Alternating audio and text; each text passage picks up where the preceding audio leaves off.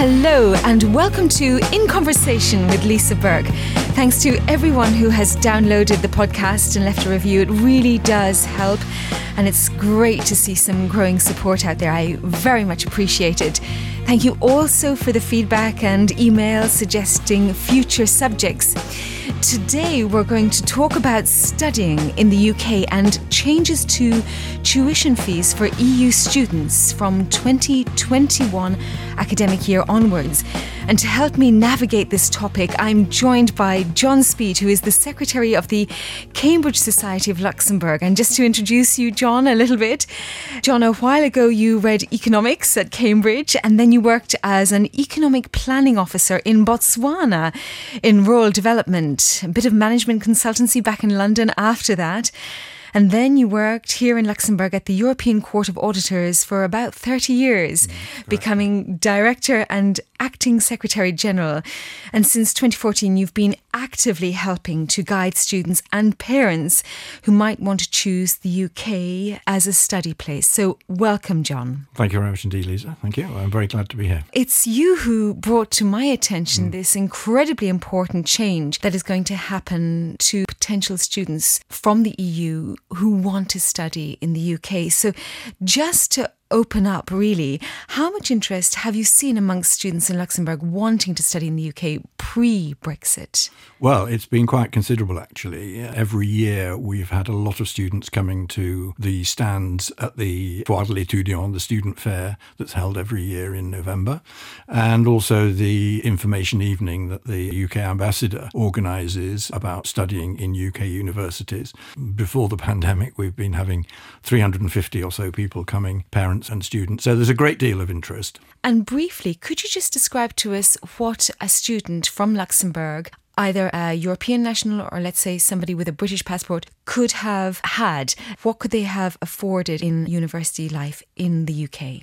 I can tell you what the financial arrangements were for students and what have been up to and including this year, in fact, because the UK is still linked into the EU as we go through the transition period to the end of the year. The UK introduced tuition fees for the universities a number of years ago, but because the UK was part of the single market in the EU, they were not able to charge higher fees for EU students than for students in the UK itself, so-called home students. And so the current level of fees, which will apply to the people who are going to university this year, is £9,250 per year, which is quite a lot of money. But the students also they're eligible for a loan to cover that from the UK Student Loan Company. So although it means that the student ends up with a debt, they're able to have their studies financed reasonably comfortably. And in addition, students from Luxembourg are eligible for financial support from the Luxembourg government through CEDIS, the agency of the Ministry of Education, which runs this. Which is very generous compared to other countries, in fact. It is quite a generous package, yes. Just thinking again, before we move on to post-Brexit, pre-Brexit, Scotland had a different setup. Yes, Scotland, a little bit complicated, but the result was that students from Luxembourg going to Scottish universities didn't pay any tuition fees at all. Tuition fees in Scotland for people living in Scotland are much lower than those in the rest of the UK. 1,820, if my memory serves me correctly. But in fact, for students from Luxembourg, the Scottish government paid that for them.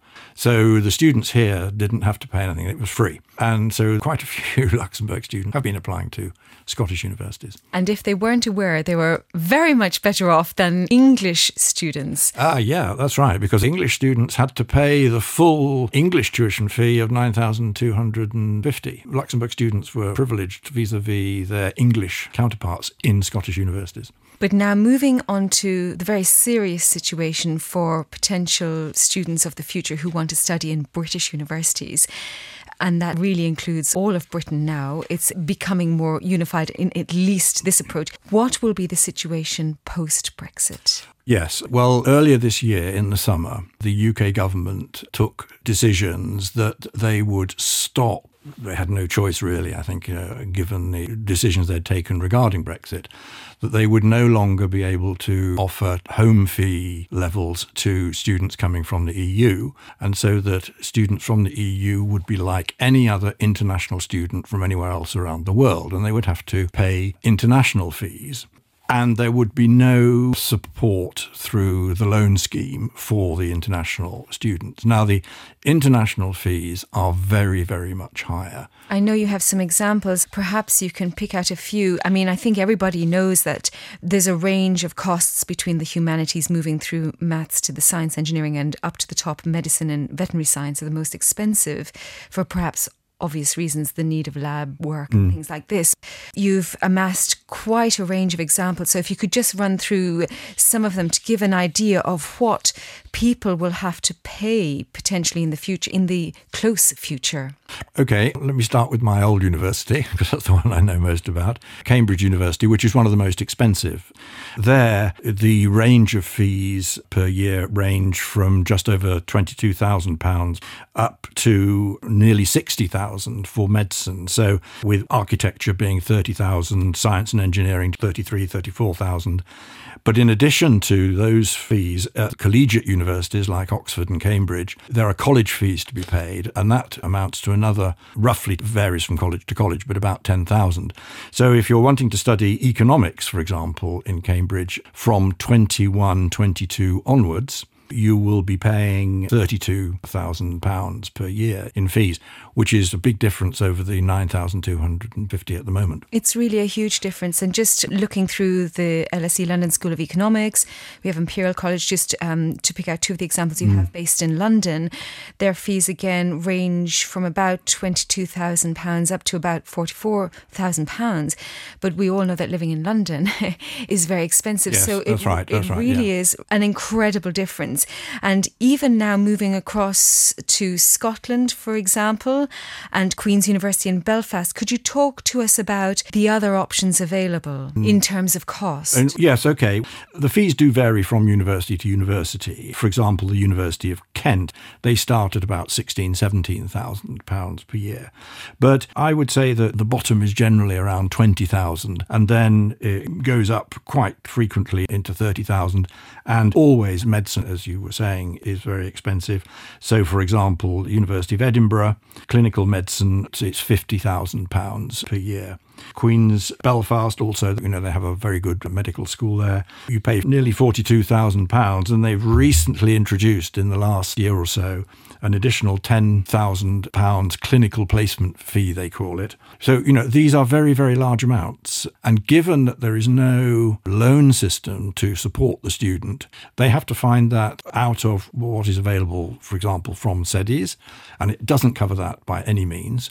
There are very few scholarships available at undergraduate level. So it really means that you have to have independent sources of funds. You need to come from a wealthy family to be able to afford this. This is like going to study now in America. Their fees are very, very high. The people who can afford to go and study in the United States are normally those who have got wealthy parents behind them.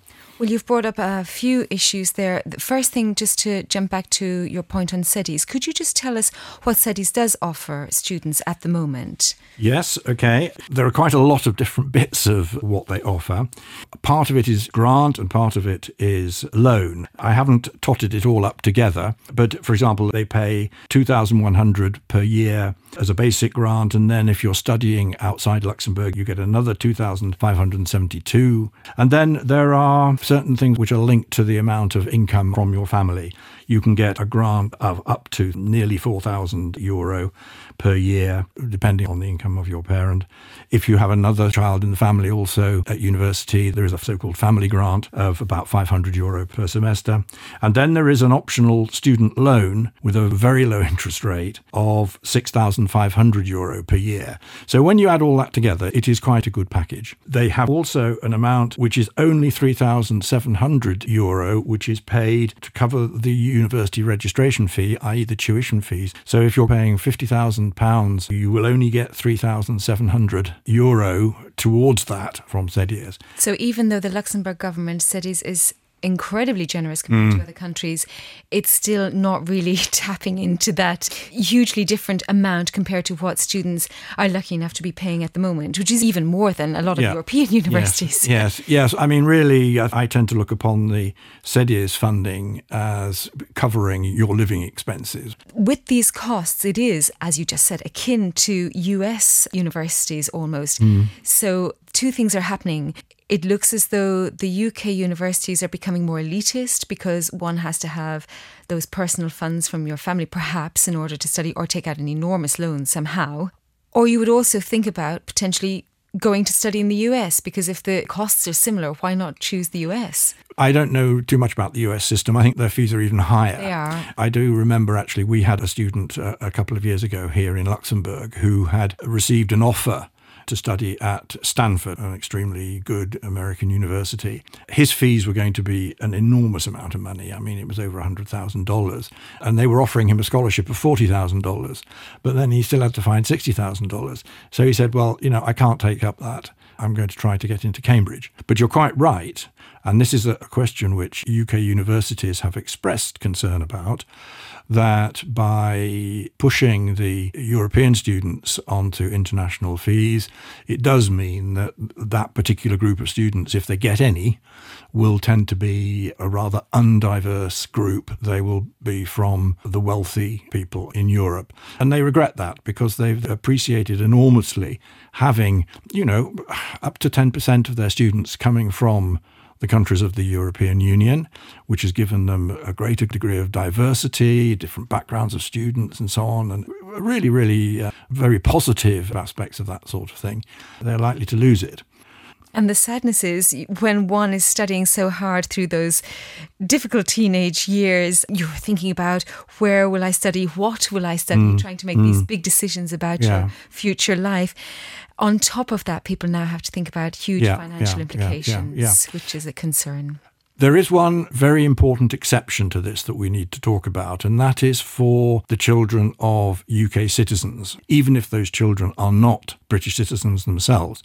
But if they are living in the EU, they will still be eligible for home fees up until the 1st of January 2028. The government has introduced this transitional thing for UK citizens, basically. This was a little bit of a surprise, but obviously for UK citizens living in Luxembourg and other EU countries, they will still benefit from the lower home fees for several years to come. And of course, of the Luxembourg students who go to British universities every year, quite a few of them are UK citizens. There are a lot of people from the UK living and working in Luxembourg, and they tend to look to the UK as the place where their children go to university. They often do, because it's what they've come from, it's what they know. But that leads to a different issue, because those of us with children here who might be looking to the UK in the future, there's a lot of people who go to English-speaking schools here, and they would be looking to English-speaking universities, probably in the future. So that brings up the question of what happens on the 1st of January 2028. Would they send their child back to school in the UK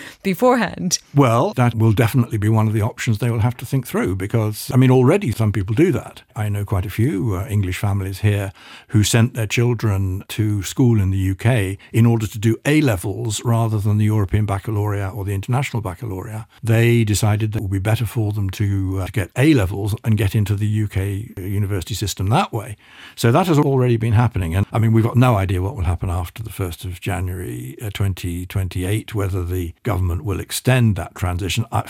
My personal view, and it's nothing but a personal view, would be I'd be very surprised if they did that, because there still remains the issue, which I personally am very uncomfortable with, which is that if you are a UK citizen living outside the EU, in Canada, in Australia, in Egypt, anywhere else, you have always only been eligible for the international fees. You have not been able to qualify for the home fees unless you return to the UK for a number of years to go to school there in order to get the qualification to go into a UK university with home fees. That's why a lot of them, the kids are in boarding school in the UK. In order to make that transition That's possible right, yeah. for them.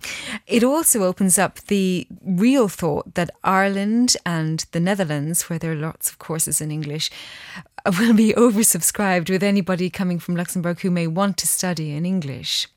That's certainly true. The fee situation across Europe are very, very different. Anywhere where there are English language courses, and they are growing everywhere, will become more and more attractive. So many people want to choose to study in English for, that is true. Very for much instance, so. for the sciences or for finance or for business. I'm sure that's right. And I mean, the Luxembourg school system is having an increasing number of courses in English. The new international school that's just opened in Clairvaux.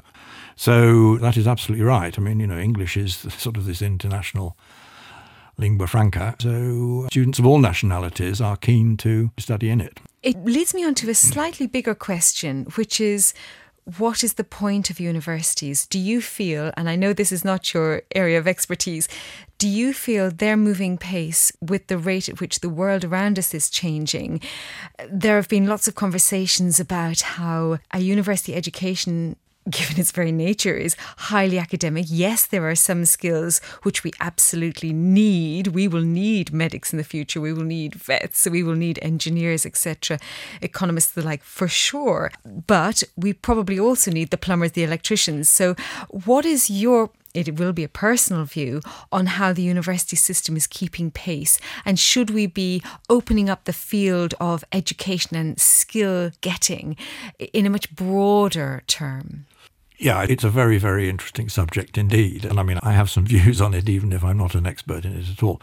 I have always been a great believer in the UK tradition of university education as a non-vocational course. You are taught to think, to analyse, to be critical, and so on. For example, Cambridge University does not offer accountancy as a subject. The courses are often not vocational. Now, that clearly is not true in the sciences, architecture, medicine, and so on. Then there clearly they are.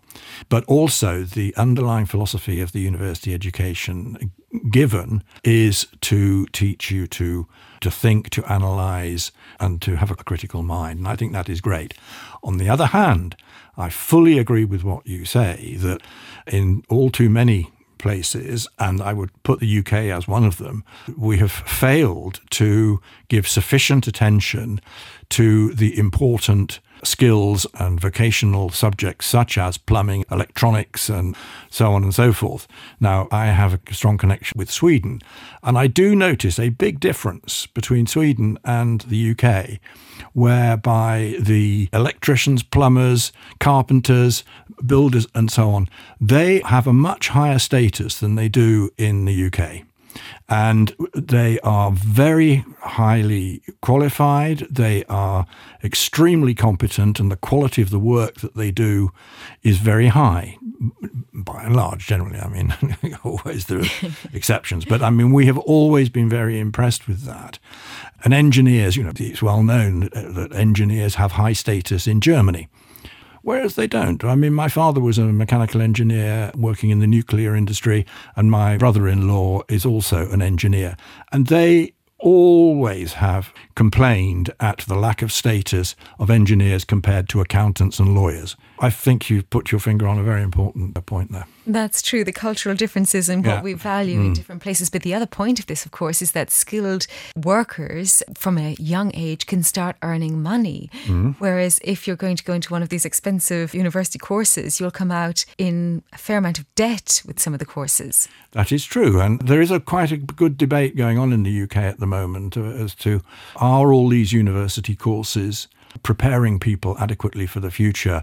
It's becoming clear that more and more university graduates are not earning what was called the graduate premium when they went out into the market. They're not getting higher salaries. They're often doing jobs which, below their intellectual level, if you like, simply because of the way that the market is. So it is an interesting and a difficult subject, because on the other hand, the opening up of university education to a much wider tranche of the population is very, very important. My university, Cambridge, is doing an enormous amount to try to get more people from different diverse backgrounds in the UK, from underprivileged places, the inner cities and so on. And they've been very successful in achieving that. Well, it's a long process, but they are being successful and they're devoting a lot of resources to it. I know quite a lot about that in my own old college, where they actually have a team who spend time in the East End of London and so on, working with schools and parents. Because often it's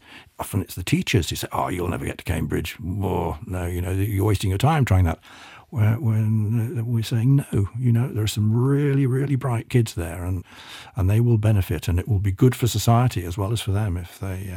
Which is the sadness about this whole situation, where the expenses are going up and the diversity will go down as a consequence of that link to money. John, where can they get further information on all of this? Well, that's very good. I'm glad you've said that, because although we in the Cambridge Society of Luxembourg, we are somewhat depressed by these decisions that have been taken as a consequence of the decision of the UK to leave the European Union, because it means that one of the key parts of our activity, which is to promote universities to students here, will be much harder. But we will continue to do it. And so students will be able to find information from us at the student fair, the Foire de l'Étudiant, which will be a virtual exercise this year. We will be having a stand there. And we have a website, www.cambridge.lu. So, one can contact us there. Oxford has the same, and there are several alumni societies. So there are plenty of opportunities to find out. And, there's never any harm in finding out and seeing what you can do. So if you are nonetheless interested in still trying to study in the UK, then do contact the various people who can give information, and we will do everything we can to provide the information that you need. And just a final word to our ambassador, British ambassador here, John Marshall, who's also done a lot to help students, potential students to British universities. He's opened up the conversation with many more universities, I believe. That's right. I mean, John Marshall has been excellent in encouraging. We initially had an Oxford and Cambridge information evening once a year. When he came, he wanted to expand this to all UK universities, and we were very pleased that this happened, because it made the thing a more valuable and a larger thing for students in Luxembourg. So John has been absolutely first class in doing what he's done, and his staff in the embassy. They really have worked very, very hard. We managed to have a virtual information evening this year. We couldn't meet in the usual way, but this was extremely valuable for students, and I'm sure John will continue to do that. And John, to you, thank you so much for your time, for your dedication to helping students from Luxembourg, which has been your home for so much of your life, who may want to study at Cambridge or at any other British university. And of course, we will put on all of the websites onto the article attached to this piece. Thank you, everybody, for listening. As always, if you have any questions, you can email me, you can get in touch. I won't have the answers to the university questions, but always with new ideas, please just send us a line at RTL Today, and you can get in touch with us with the various social media links. And any further questions about the universities, you can ask through John Speed at the Cambridge Society of Luxembourg. And of course, the British Embassy will also be able to help with many of your questions. And we will keep our eyes on this very difficult to comprehend subject in the years as we move forward. Thank you, John. Thank you very much indeed, Lisa. Thank you.